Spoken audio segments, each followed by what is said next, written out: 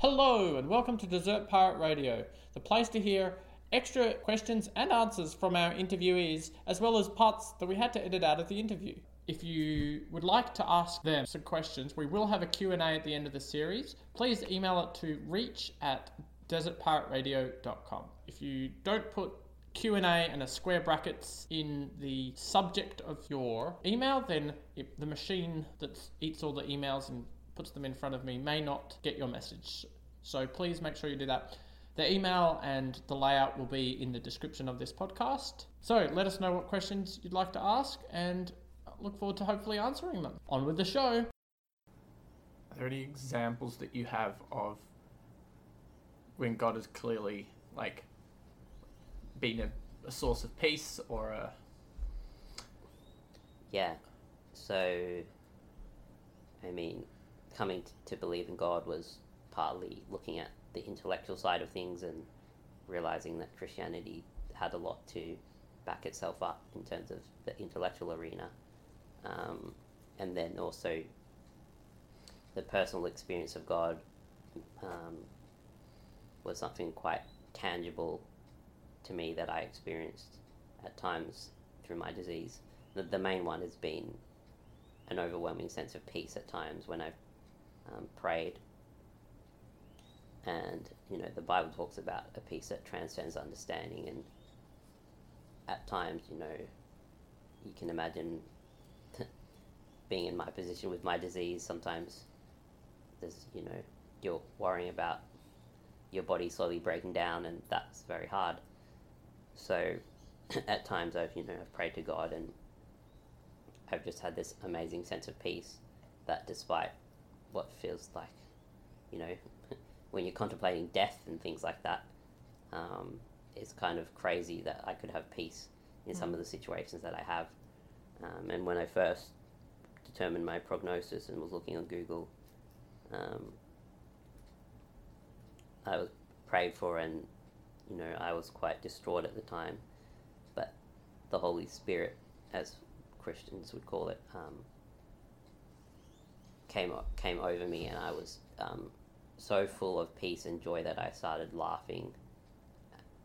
And it wasn't, the way to describe it is just a sense that overcame me. There was no gradual process. It was just suddenly there and overwhelming me.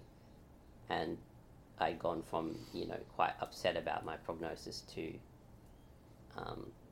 basically laughing with joy. And that's quite a strange thing. And I can only describe that as the Holy Spirit intervening at that time in my life. And essentially, from that sort of day onwards,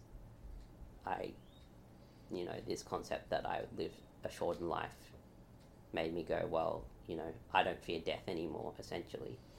And there's still anxieties and worries about my disease, but at a base level, God has always given me now a peace that transcends understanding in terms of, I don't fear death. And for me, to die is not a bad thing in the end. People would, for me it's not a bad thing. For everyone else it'd be sad for me to go, but for me I just view it as going to see Jesus and being in a world where we're made for, and starting to live my real life. In some ways you can think of us as strangers on earth because we're not really living our full lives that God designed for us. You mentioned prayer. Just for the listener, prayer is, as Christians see it, is just a conversation with God, and you can do that at any time. It's one of the great things about Christianity. God's not a man in the sky that comes down every couple of years and goes, do this thing, do that thing. No, it's a relationship, and we can have conversation, and we can thank, and we can, and you can do it right now if you want, about things you're going through. But yeah, David, you say you pray and you feel peace, but... Anyway, so the mutation essentially means that there's a protein in my muscle cells that is involved in structural integrity, and because of that gene being mutated, my muscle cells lack any structural integrity, and essentially they can't withstand the normal daily forces that are required for walking. Walking's the obvious one since I use an electric wheelchair. I also can't raise my hands very well and things like that. So, that's disease. Essentially, as saying, it's a terminal illness, as you could put it. And I've been studying the disease a bit now, and I know a fair bit about the genetics, but essentially there's a gene that mutates on the X chromosome. So this is a disease that mainly affects males because X-linked diseases, as they're called, tend to affect males because they don't have protection from another X chromosome. They only have a Y that provides details for sperm and being testosterone.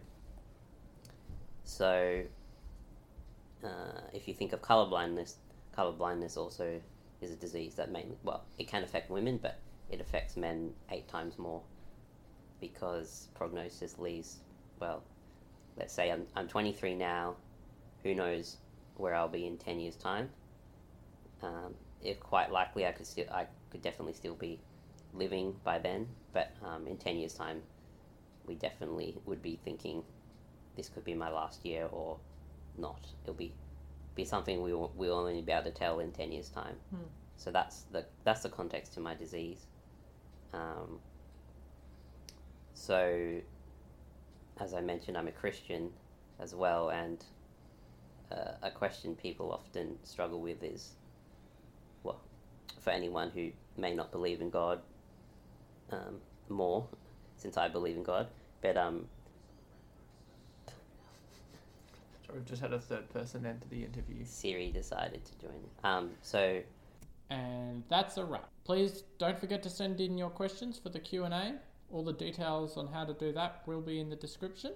Thank you very much for tuning into Desert Pirate Radio. Please share, pray, and follow the show. And until we hear again, this is Desert Pirate Radio.